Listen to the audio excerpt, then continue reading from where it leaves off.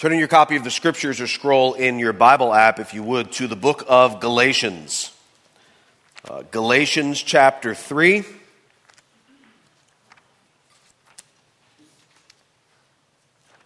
Galatians chapter 3.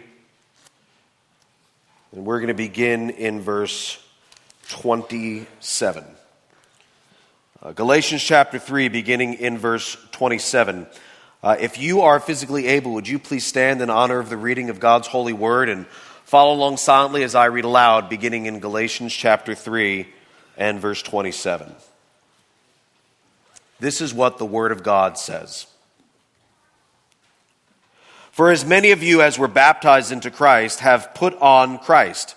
There is neither Jew nor Greek, there is neither slave nor free, there is no male and female, for you are all one in Christ Jesus. And if you are Christ, then you are Abraham's offspring, heirs according to promise. I mean that the heir, as long as he is a child, is no different from a slave, though he is the owner of everything, but he is under guardians and managers until the date set by his father. In the same way, we also, when we were children, were enslaved to the elementary principles of the world. But when the fullness of time had come, God sent forth his Son, born of woman, born under the law, to redeem those who were under the law, so that we might receive adoption as sons. And because you are sons, God has sent the Spirit of his Son into our hearts, crying, Abba, Father. So you are no longer a slave, but a son. And if a son, then an heir through God. This is the word of the Lord. You may be seated.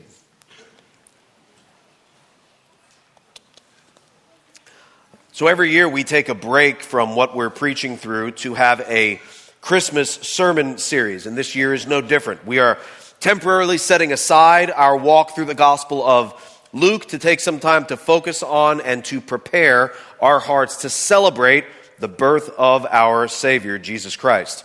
Last week, Pastor Brad preached from Philippians chapter 2. This week, I'm preaching from Galatians chapter 4, focusing specifically on verses 4 through 7. Now, since we haven't spent time in Galatians, I thought it might be odd just to randomly pick up in chapter 4, verse 4 without any context or background. And so I thought, well, maybe I'll go back to the beginning of the chapter. And so look at verse 1. When you look at verse 1, you see that those who decided to add chapter numbers and verse numbers to the Scriptures so we could find our way around them, which I'm grateful for, they decided for some reason that it would be a great idea to start a chapter with the words, I mean. It's not even like mid-thought, it's almost mid-sentence, right? He's saying, I mean, like he's in the middle of it seems like he's in the middle of a thought pattern, and that's where they started to put in that chapter. And so I don't know why they did that, but I thought that's not very helpful. It's not like therefore, and he's hearkening back to something he had said beforehand. It's literally mid-thought, almost mid-sentence. And so I became frustrated with the people who did that and decided to go back further. And so I decided to go back to verse 27 of chapter 3 as our starting point. Before we do even that, let me just tell you a little bit about the book that we'll spend but 1 week in.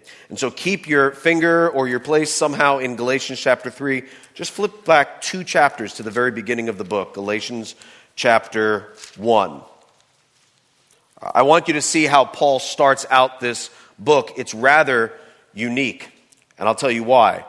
He says in verse 1 of chapter 1, Paul, an apostle, not from men nor through man, but through Jesus Christ and God the Father, who raised him from the dead, and all the brothers who are with me. Now that's very typical, classic Paul, and classic letter writing at that time, that you start out saying who the sender is, then he says who he's writing to the churches of Galatia, and then in verse 3, he says, grace to you and peace from God our Father and the Lord Jesus Christ, who gave himself for our sins to deliver us from the present evil age according to the will of our God and Father, to whom be the glory forever and ever. Amen. Now, here's where it gets different. Because usually at this point, Paul goes into expressing his love for, his appreciation for, the fact that he maybe misses these people, wants to visit them at some point. He goes into some sort of happy time. But right then, verse 6, he's like, all right, here we go. I am astonished that you are so quickly deserting him who called you in the grace of Christ and are turning to a different gospel. This is the only book, this is the only letter Paul writes with no commendation to its recipients whatsoever. He's like, I'm Paul, I'm writing to the Galatians, sit down, get a pen, we got to talk. And he goes right into what he is so upset about, what he is so concerned about. It's a corrective letter. He is correcting false teaching that crept into the church in Galatia, attacking the very core doctrine of justification by faith. They were buying into this false notion that in order for Gentiles to become Christians, they needed to first become Jewish proselytes and submit to the Mosaic law before they could become Christians. And so as you turn back to Galatians chapter 3 and verse 27, where we're starting today, when Paul says something like, for as many of you as were baptized into Christ have put on Christ, we can understand where he's coming from, right? He's saying as many of you who are we are all on the same page, we're on the same team. Doesn't matter where we started from, as many of you as been baptized into Christ, we have put on Christ. He's trying to say it doesn't matter how you got here, whether you were a Jew before you were a Christian or whether you were a Gentile before you were a Christian. Either way, you were going to hell before you were a Christian. And so where we are now is what matters. We are one in Christ. Now, when you read in verse 27, for as many of you as were baptized into Christ, we read that and we might picture water baptism, perhaps similar to what we celebrated a few weeks ago across our entire church family as people celebrated and publicly professed their faith in Christ. And we publicly celebrated along with them their new life that they have in Christ. It was a glorious Sunday. It was actually, it was a very well-attended Sunday, and that's not what Paul is talking about at all. How ironic would it be if Paul is writing a letter to correct false teaching, to re-emphasize the core doctrine of justification by faith alone, for him to then connect water baptism to salvation? That's not what he's doing at all. That would be another form of works-based salvation. That's not what he's talking about. He's referring to, in verse 27, when he says, for as many of you as were baptized into Christ, he's referring to the immersion, if you will, of one's life into Christ. The fact that those who truly come to Christ in salvation have every area of their life impacted as they immerse their life into Christ. Now, I will grant you that water baptism gives us a great picture of that, right? The before and after, where beforehand the baptismal candidate is completely dry, and afterwards they're very not dry, right? Every square inch of their body. So it's a great illustration to remind us that the life-changing, soul-saving power of the gospel affects every area of our life. This changes everything. And so that is what Paul is referring to in verse 27. He's saying that anyone, Jew or Gentile, anyone who has placed their trust in Christ, who have been given the gift of faith, who have been saved and their life has been immersed in Christ and all he has for us, anyone who has done that has put on Christ. Pick it up in verse 28. He says, there is neither Jew nor Greek, there is neither slave nor free, there is no male and female, for you are all one in Christ Jesus. Now, this is one of the most, what I refer to as hijacked verses of the Bible these days, and especially these days. And by hijacked, I mean people take this verse and take it to a place that it was never intended to go and do so by force for their own well-being. And this is done especially by two groups of people. The first group are those who use this verse to back up the false and historically new teaching regarding the differences that we have in gender. Some believe that they can be whatever they want to be despite the way God created them. They believe in gender fluidity and believe that they can choose to identify as whatever gender they want, even though God created them anatomically, biologically, and genetically either male or female, as we read in Genesis chapter 1 and verse 27. And so they look at Galatians 3:28 and they're like, look, it says right there is no male and female. So why are we even focusing on these things? That's one group of people. The other group of hijackers are people who take this verse and believe that it teaches that there should be no difference in gender roles even within the church or home. After all, they say, Paul is writing to a church, a New Testament church, and he's telling them to ignore the differences and focus on and celebrate that which is most important, and that is Christ. Therefore, there should be no differences in the roles that men and women have in the church and in home and in life. Now, if one of my kids sent me a text message and said, my stomach really hurts, I feel nauseous, and I text back, don't eat, just lay down for a while.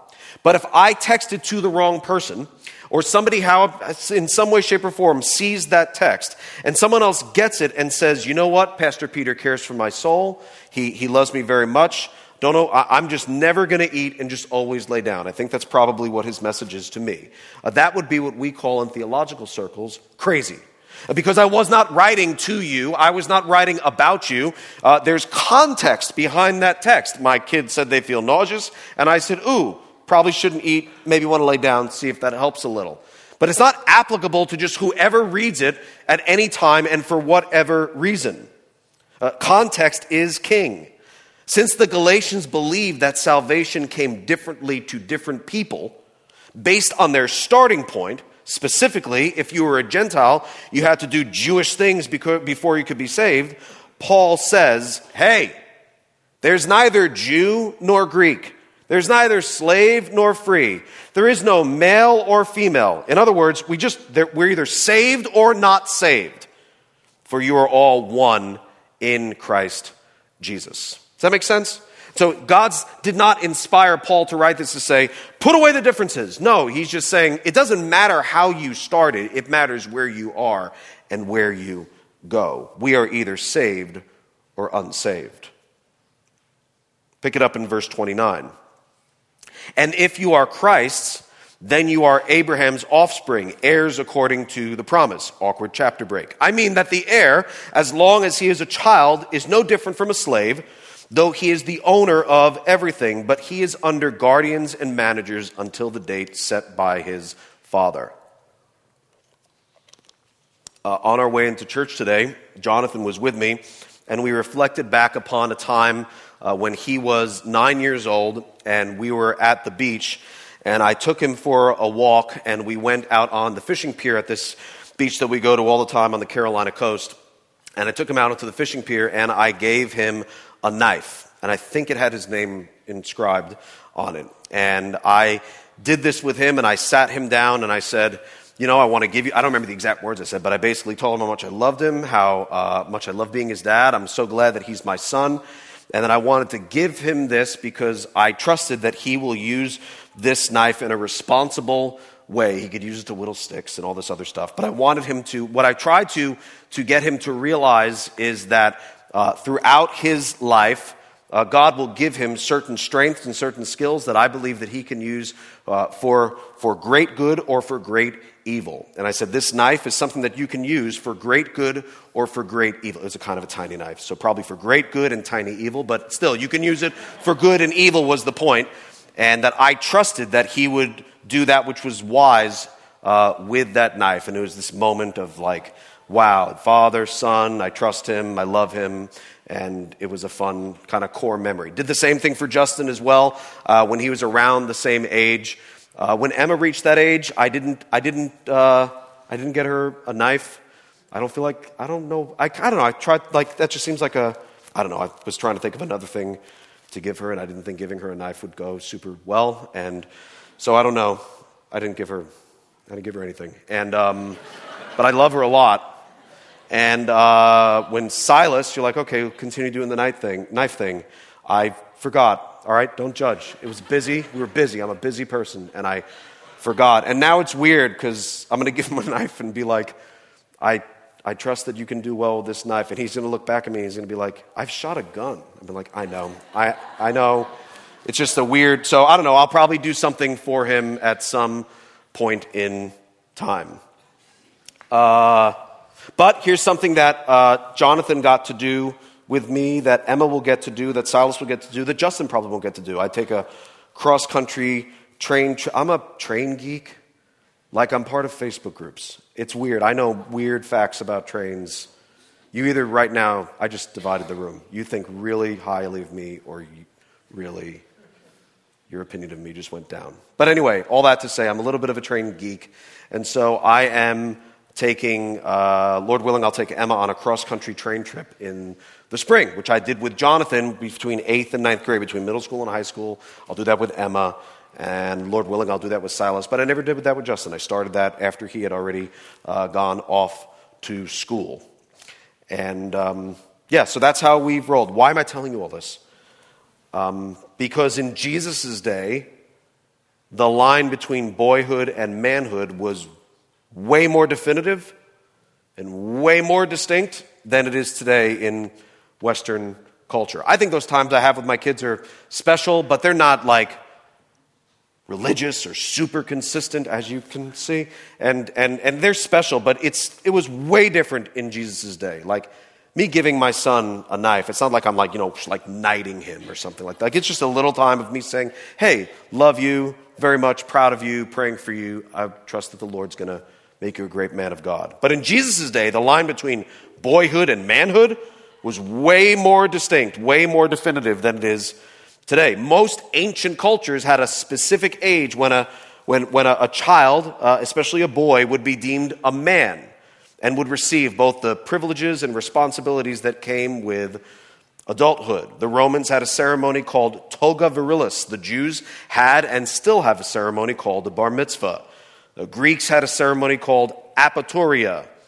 And so when a Jewish boy was under 12 years old, when a Jewish, a Greek, or a Roman boy was under 12 years old, the boy was under the absolute control of his father, right? Which is similar to my young children, like under the absolute control of their parents.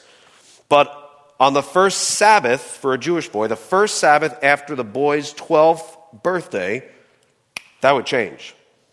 There would be a ceremony marking the date and transition that took place, and the transition one makes from boyhood to manhood. That was a bar mitzvah. For the Greeks, this didn't take place at 12, it took place at 18. As a sign of a young man's coming of age, his long hair would be cut off and offered to the god Apollo. Romans would take their toys and offer them as a sacrifice to the Roman pagan gods. It symbolized the putting away of childish things, similar to Paul in 1 Corinthians 13 when he says, when I became a man, I put away childish things. That was actually a thing that would have called something to the original readers' minds. And so in Galatians chapter 4 and verse 1, when he says, I mean that the heir, as long as he is a child, is no different from a slave, though he is the owner of everything. Check this out.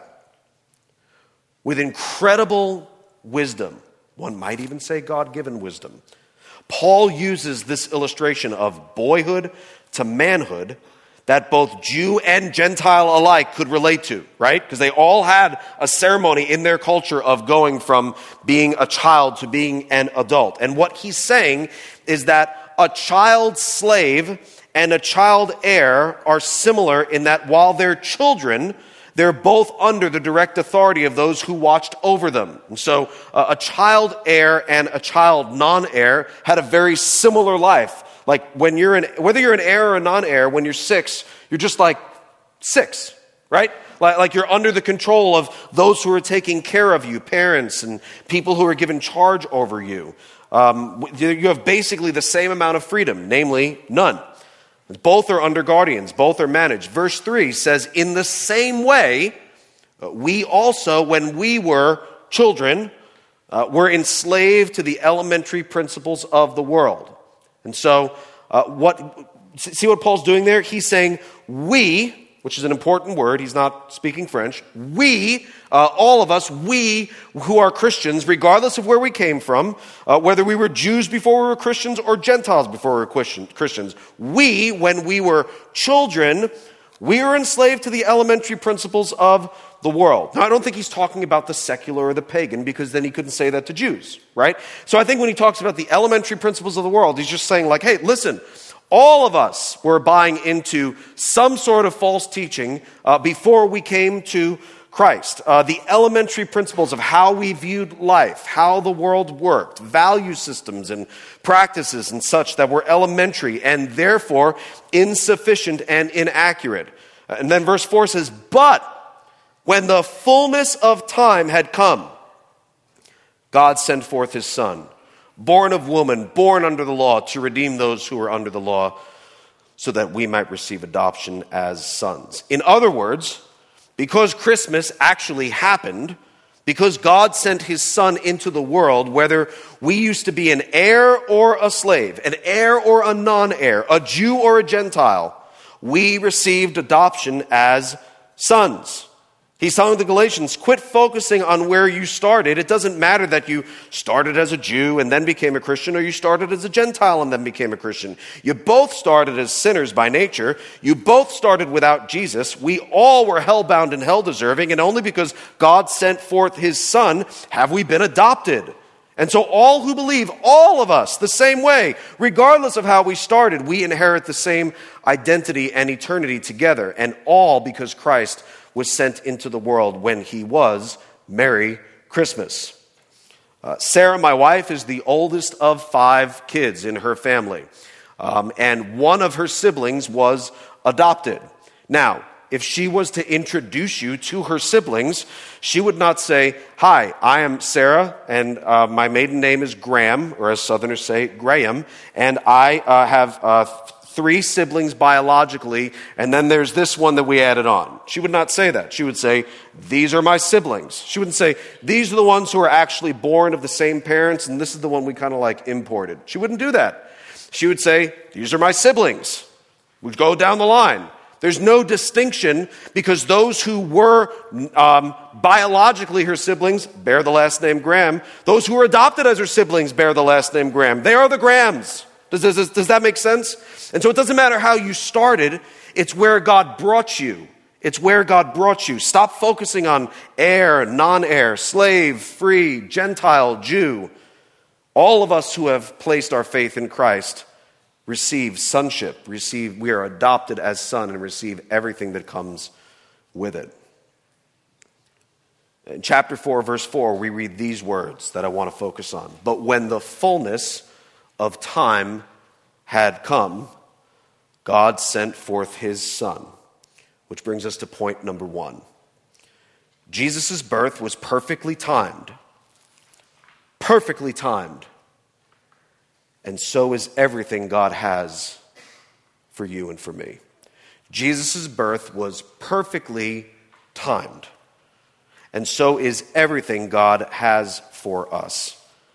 Galatians 4, verse 4, "When the fullness of time had come," when all the stars had aligned, when at just the right time, God sent forth his Son.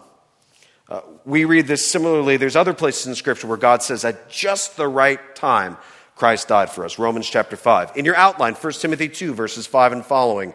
"For there is one God and there is one mediator between God and men, the man Christ Jesus, who gave himself as a ransom for all, which is the testimony given" what? At the proper time. Jesus' birth was perfectly timed. And so is everything God has for you and for me. God's perspective on time is different from ours. What do I mean by that? Well, it doesn't mean that God doesn't understand time, like he's in heaven and he's not limited by time. So he's like, "What's this time you speak of?" That's not what I'm saying.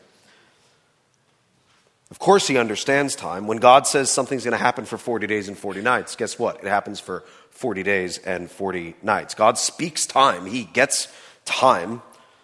Jesus rose just not on any day. He was supposed to rise on the 3rd day. He rose not on the 1st, 2nd, or 4th day. He rose on the 3rd day. God gets time. He understands time. But God's perspective on time in its totality is different from yours and different from mine. In your outline, you see 2 Peter 3 and verse 8, which says, "But do not overlook this one fact, beloved, that with the Lord 1 day is as 1,000 years, and 1,000 years as 1 day." And again, doesn't mean God is above time or can't tell time. But in the grand scheme of things, when it comes to the big picture, the whole story, when it comes to eternity, God's perspective on time is very different from ours. That's why Christ said he would return soon, but it hasn't been soon by any human measurement. But it's soon according to how God sees soon. It's his perspective on the grand scheme of time. God's perspective on time is different from ours. And here's why this is a big deal. Here's why I'm trying to drive this point home. If you don't remember that God's perspective on time is different from yours and different from mine, we'll be tempted to think he's running late on things that you think would be better on if he acted now.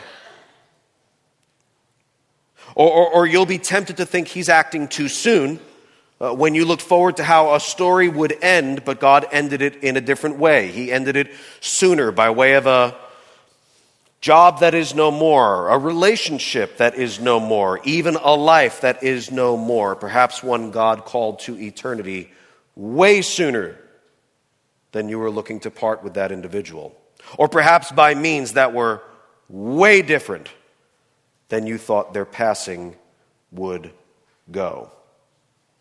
And so it's a big deal to understand that God's perspective on time is different from yours and mine, because if we don't remember that, you'll be tempted to think he's running too fast or too slow, that his clock is early or late. And that's a big deal, because to think his clock is a bit fast or a bit slow is to ultimately accuse God. It's to believe he's let you down. It's to believe that he has overlooked you, or he's run right past you. It's to believe that he's forgotten, or that he doesn't really know what's best, or that God's best is not necessarily in your best interest. It's to believe that God has this big plan, and maybe it'll work out for you, or maybe it won't. But guess what? He doesn't care. He just has a plan. If you fit into it, great. If you don't, well, that's it. Too bad, so sad. It's to believe that he's forgotten you, or he doesn't really know what's going on, or that his timing is off, or that he is off. And friends, there's nothing worse than being tempted to accuse God. Satan loves to accuse the brethren. He loves to accuse Christians. He loves to accuse God. He would love to have you along and riding that train with him. But there's nothing worse than being tempted to accuse God, or to doubt God's goodness, or to doubt his sovereign control. Satan would love that. God hates that, and you should too. God's perspective on time is different from ours. Now, I took my time on that last subpoint because I want you to understand why this is a big deal. I'm not just camping out here because I like to talk about God's timing. I think this affects our hearts and our minds more than we realize. I think wishing God's timing was different, or that his clock was a little faster or a little slower, is a precursor to deeper and darker sins that come dressed as no big deal. Like, who among us doesn't think this every once in a while? And so I wanted to do my best to get your attention. I hope it worked, but I'm going to move these next 3 subpoints a little faster. God's perspective on time is different from ours. Letter B in your outline. Not only that, but God's timing is perfect. God's timing is perfect. Psalm 18 and verse 30, the psalmist says, "This God, his way is perfect. The word of the Lord proves true. He is a shield for all those who take refuge in him." Not only is his perspective different, but his timing is perfect all the time, every time. And then letter C, since God's timing is perfect, we can wait on him. Since God has a different perspective on time, and since his perspective on time is perfect all the time, every time, we can wait on him. Psalm 37 and verse 7 says, "Be still before the Lord and wait patiently for him." I love that picture that's painted for us in the Psalms. It's not just wait on God, because I can wait on things and I'm waiting. I am waiting, and I'm waiting, and I'm waiting. But it's not just wait, it's be still and wait. You're behind someone in a checkout line who's taking longer than you wish they would take because they forgot they're not the only person on the planet. And so you're behind them and you're like, I don't know if I'm going to make what I have to do. Like, this is actually making me late because this person decided to tell their life story to the clerk. And sadly, the clerk is interested. And so you're sitting behind there and you don't know, like, where's this going? With God, we can not only wait, but look, we can be still. We don't have to wonder, like, is this going to work? Is just like I'm wondering, like, did this person forget that the sun is at the center of our galaxy and not them? Did this person, like, we don't wonder that about God. Like, did God just forget about me altogether? Is he ever going to pull through? Is this ever going to happen? We can wait, and not only wait, we can be still. Lamentations 3 and verse 25, the Lord is good to those who wait for him. And finally, letter D, our willingness to wait on the Lord reveals how much we trust him. The amount that I am willing to wait is directly correlated to the amount that I trust God with that which I do not know. Proverbs 3, 5 and following, a very popular, very common Bible memory, children's Sunday school verse that we maybe hear if we've been walking with Christ for a while. Like, yeah, I know that verse. But if you read it slowly, it's a pretty powerful verse. Trust in the Lord with all your heart and do not lean on your own understanding. Not like, hey, I just got to tell you, the more you can trust in the Lord, it'll be really good. Like, the more you trust him, the less you try to interpret things, that's probably going to work out for you. There's like a do and a do not. Do trust the Lord with all your heart. Do not lean on it less. Like, literally hold your understanding altogether suspect. Because God has a different view than you. Lean not on your own understanding. Verse 6, in all your ways acknowledge him. He's in it all. He's in it all. And he will make straight your paths. Verse 7, be not wise in your own eyes. Fear the Lord and turn away from evil. It will be healing to your flesh and refreshment to your bones. And so you sit there and you're like, I get it. I'm seeing it. I'm seeing what you're laying down. Timing, trusting God. This is good. What I also see is lights and trees and how is this related to Christmas? Like, what are you doing? Well, in Galatians 4 and verse 4, Paul said, when the fullness of time had come, God sent forth his son. And he's basically saying that God sent his son at the perfect time. The perfect time. And so you say, well, what makes it, like, it would have been bad if he came earlier? It would have been bad if he came, like, what makes that the perfect time? I don't really know. I'll throw out some guesses. I think it was the perfect time for the Jews, because finally, after years and years and years, like centuries of idolatry, the Israelites had ditched idolatry. They were done with it. That was behind them. They ditched it altogether during the Babylonian captivity. Then while they were exiled, they built synagogues, and these were used for worship. They were used as schools. They were even used as courts. But the bottom line is there was a common gathering of places for the people of God, a phenomenal place that Jesus would use to teach large numbers of people and proclaim the gospel as well as correct the sins of the Pharisees in front of a large number of people. They also had the completed Old Testament, which is really helpful because that's really key in proclaiming the arrival of the Messiah. It was the perfect time for the Jews.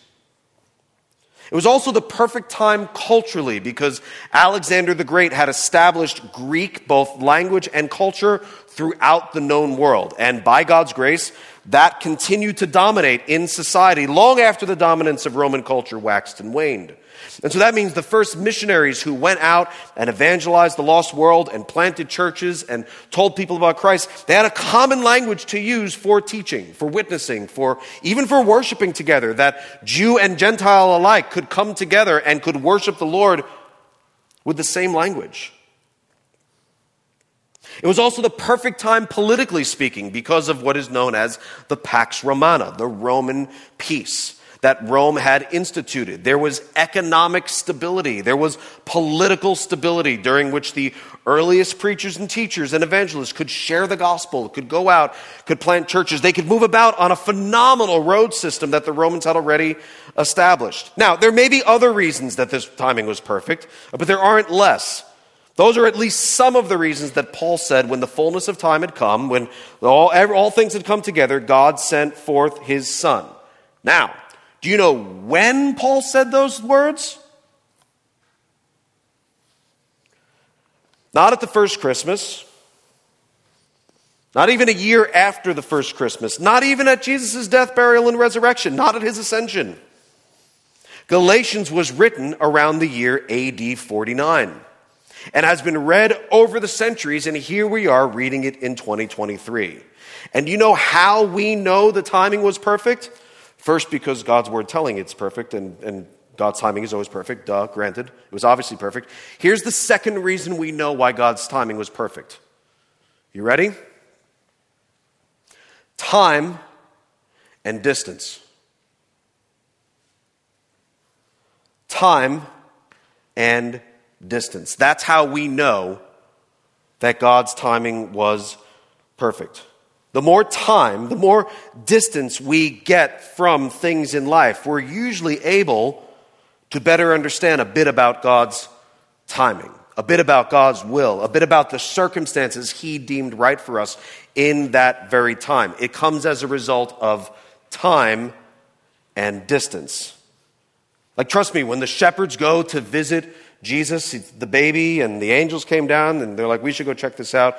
And they go check this out, and they meet Jesus. They weren't walking on their way back saying like, bro, this is such the perfect time. What with the Pax Romana and the beautiful... Like, they didn't have that perspective in that moment. They're not talking to each other like, you know why this is so perfect? Because of the whole Greek thing, how most people speak Greek. It's going to be great. In about 30 years, when they go and plant churches, it's going to be way easier because they all have a common language. They didn't know that. Why do we know that? Time and distance. We can look back and say, oh, look at that. Look at what God did. That comes as a result of time and distance. We all drive different cars. But we all have this in common. I trust that on your car, the windshield is big. I trust that the windshield is clear. Might not be perfectly clean. It's probably pretty clear. Let's be honest. Like, even when it's dirty, you can still see through it. It's big and it's clear. It shows a lot. The windows next to you, not as big as the windshield, still pretty big, pretty clear. Like, you could see what's next to you, like, without a lot of hindrance. Like, you could look, right, there it is. It's right. I can see exactly what's next to me. I can see exactly what's in front of me. Pretty large, pretty clear. Then we have this rear view mirror that's super small.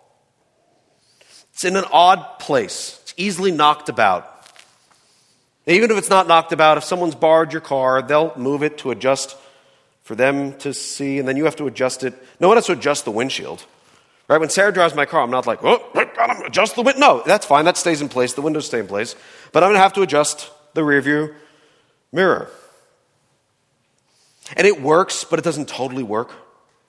Right? You still have blind spots through the rear view mirror. Do you love it when, and just mirrors in general, like you stare into the mirror, you touch the right side of your face, and the image of the person is touching the left side of their face, like it's, I don't know if that's black magic or something, but it doesn't totally work. It's not as good as looking out through the windshield, where you're just like, I see what I see.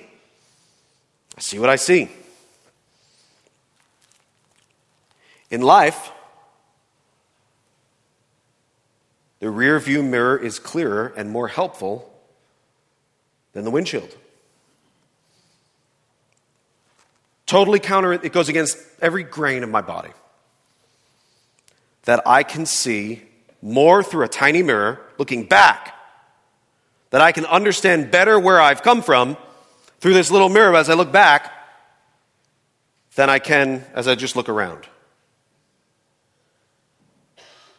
The rear view mirror is clearer and more helpful than the windshield. You can look back on what has happened, and thanks to time and distance, you can usually see clearer than you could when you were there. And you're like, wait. So like, I'm sitting at an intersection in life, and you're telling me that as I pass it and look back through that silly little mirror, I will understand more about that intersection than when I'm right here.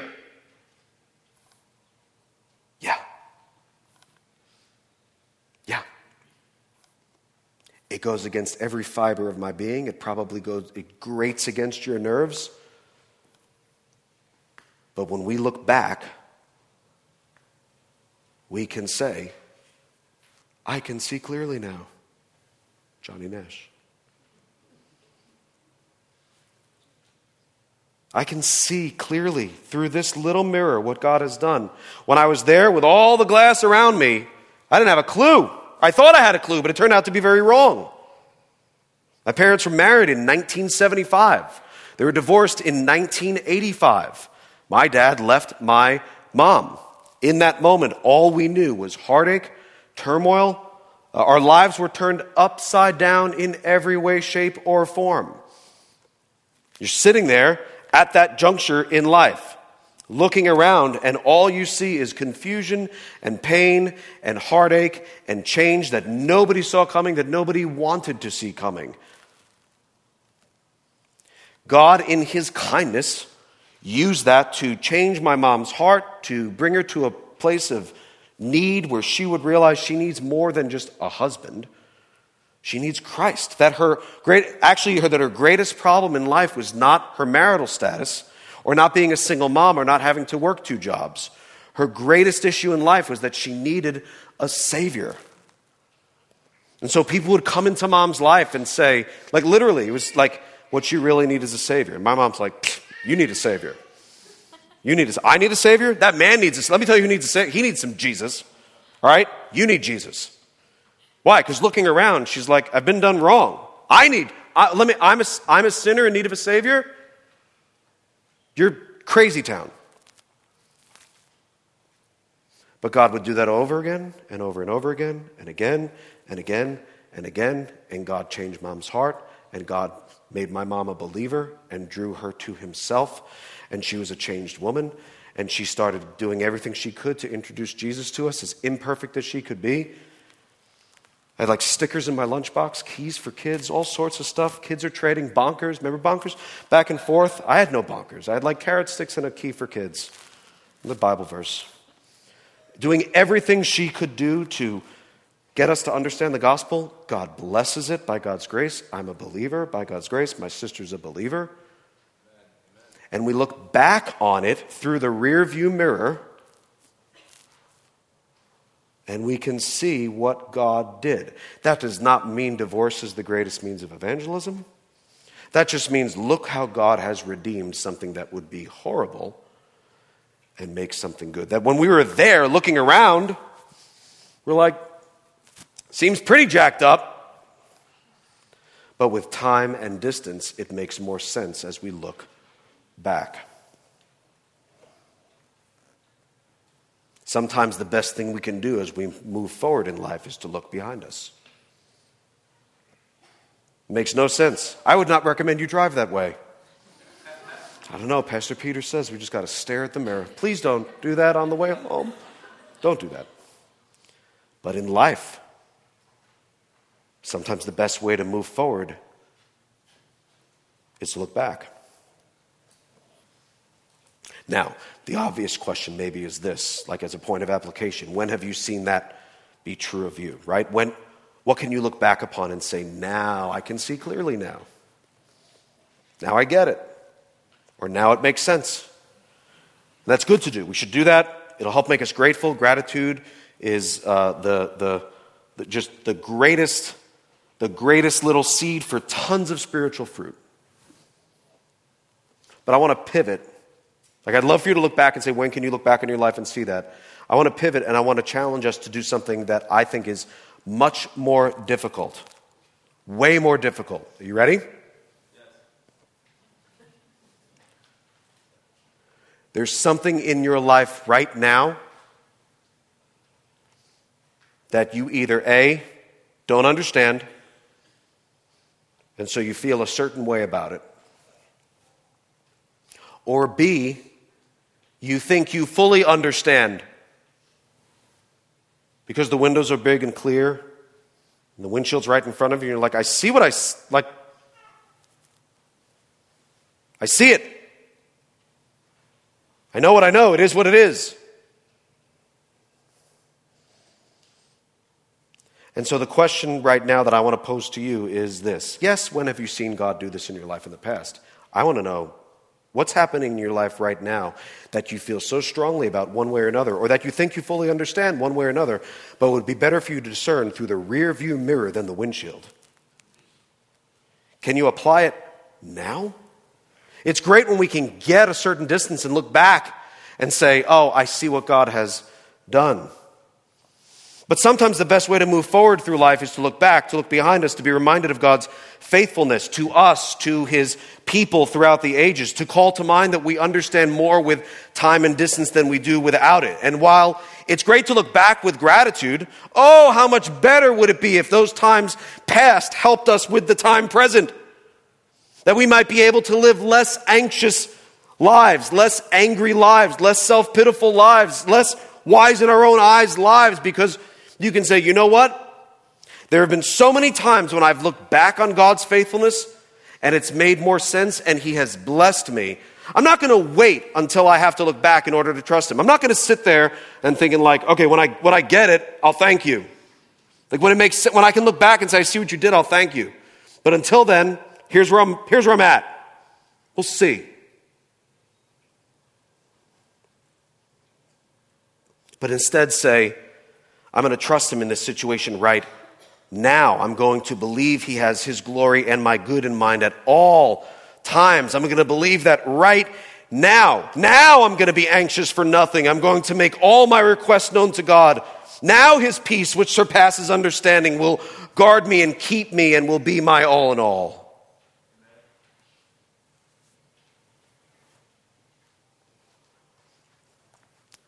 Guys, there's something going on in your life right now that if the Lord tarries, you will have more understanding of by Christmas next year. Mark my words. You will. Don't wait till you get there to trust him. Don't wait till you get there to thank him. Trust that just like you can look back on your life in times past and see God's faithfulness over and over again, can you wait and be still because he's shown himself to be faithful over and over again? You can presume upon his future grace. You can presume upon the grace that he will give you to help in time of need. Instead of saying, when I get there, I'll be super grateful, but I can't see it now. Who cares? Look in the rearview mirror. You've got so much you can look back upon. You can just trust that as you move forward in life, through faith, you look at the rearview mirror and you're like, wow, look at what he's done. I can move forward in faith. Wow, really dangerous, crazy intersection that I'm at in my life right now. But you know what? As I look in my rearview mirror and everyone's looking at you like, what are you doing? Or are you looking back? You should be looking around. You should be angry. You should be upset. You should be anxious. You don't know how this is going to end. But you're like, you know what? I can look back and I can move forward in life because I'm looking through that rearview mirror and oh, what I can see through that tiny little mirror that I could never see in the windshield when I was there. There's something going on right now that you'll understand better at Christmas next year. Something going on right now that you'll understand better in 5 years. And you know what? There's probably something going on in your life right now that you will understand in heaven when you no longer see dimly as in a mirror, but can see with face-to-face clarity. Galatians 4 and verse 4, but when the fullness of time had come, God sent forth his Son, born of woman, born under the law, to redeem those who were under the law so that we might receive adoption as sons. Point number 2. Jesus was the perfect Savior for sinners like you and me. I want you to see that in the text. Born of woman, it says in verse 4. Born under the law.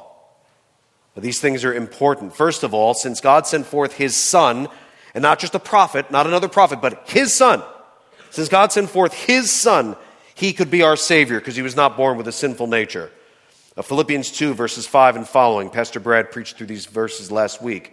Have this mind among yourselves, which is yours in Christ Jesus, who, though he was in the form of God, did not count equality with God a thing to be grasped. He is very God.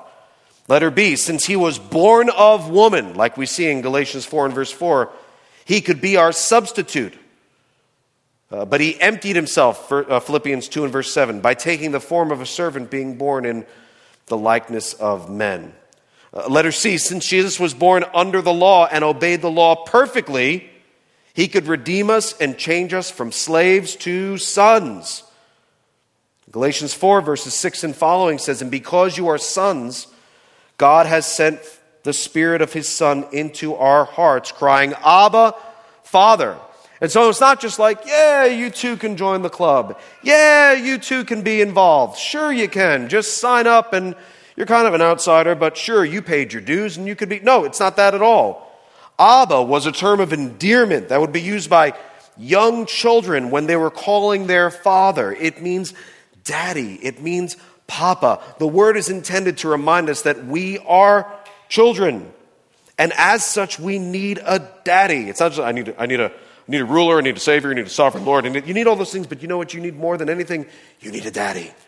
You need a spiritual and heavenly daddy because you're just a child in God's eyes and you're in his family. And here we see this ministry of the Holy Spirit that God uses to not just call us in, not just add our names to a list, but to bring us right into the family. That whether you're an heir or not an heir, you don't look at God distantly. You're not like there's some people who are close to God, but I'm not. I kind of came from a weird background. The people who are from a Christian home, they're the heirs, and the people who are not from a Christian home, kind of afar. You can all call him daddy. He's our daddy. We're his kids. He loves us equally. Doesn't matter whether you're an heir or a non-heir. God's brought us all into the fold. That's one of the ministries of God the Holy Spirit. Verse 6, and because you are sons, God has sent the Spirit of his Son into our hearts, crying, Abba, Father, Daddy, Papa. Elsewhere, Paul says in Romans chapter 8, beginning in verse 3, for God has done what the law, weakened by the flesh, could not do. The law couldn't save. The law couldn't bring in. No one looks back in the rearview mirror of their lives. I'm so grateful for the law. That law, am I right, man? But by sending his own Son in the likeness of sinful flesh and for sin, he condemned sin in the flesh in order that the righteous requirement of the law that we could never fulfill might be fulfilled in us, who walk not according to the flesh, but according to the Spirit. And so, friends, what about you? What about you? This God we speak of, this God you read about, this God we talk about, there are some of us, most of us I would say, within our church family who love him and know him, not just as like, he's God, he's good, I know he's good, he done me right. I look in the rearview mirror and I'm like, thanks. We know him as our daddy. He brings us in close. He shelters us under his wings. He protects us. He's our refuge. He's our source of strength and help in time of trouble. I just want to know, is he that for you? Do you know that God is still adopting, still growing his family?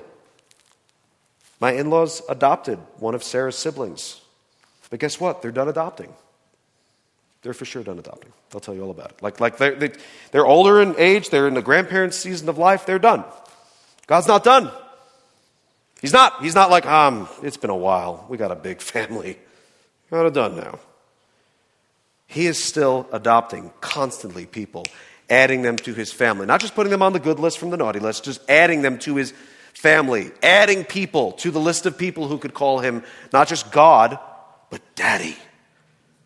And you need to know that today, that can be you. That if you believe in your heart that Jesus Christ died for your sins, that if you believe that God raised him from the dead, if you believe that your penalty has been paid, that he is your substitute, that he is your Savior, and that he triumphed over death, and that you benefit from all of that, you can be saved. You can be adopted.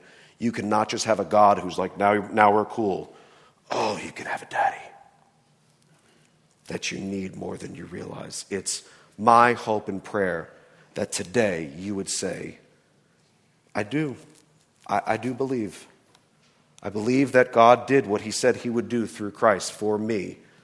And I'm going to live my life, a life of repentance. I'm going to try to change my life to be more pleasing to him.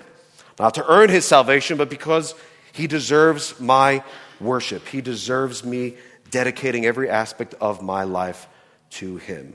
For whoever calls upon the name of the Lord Jesus Christ will be saved.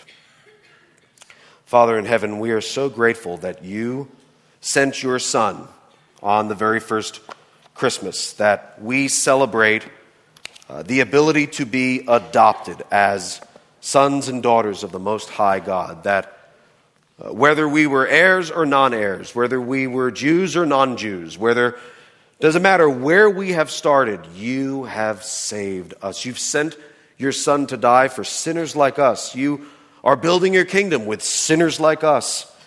And so, Lord, we are grateful that you have done that for us. Lord, would you work in the hearts of people who know you not right now? Lord, would you draw them to yourself? Would you give them faith? Would you cause them to want to believe in you, believing in the Son of God, Jesus Christ, and save them for your glory, save them for their good, and do it all for your good name. We pray in Jesus' name. Amen.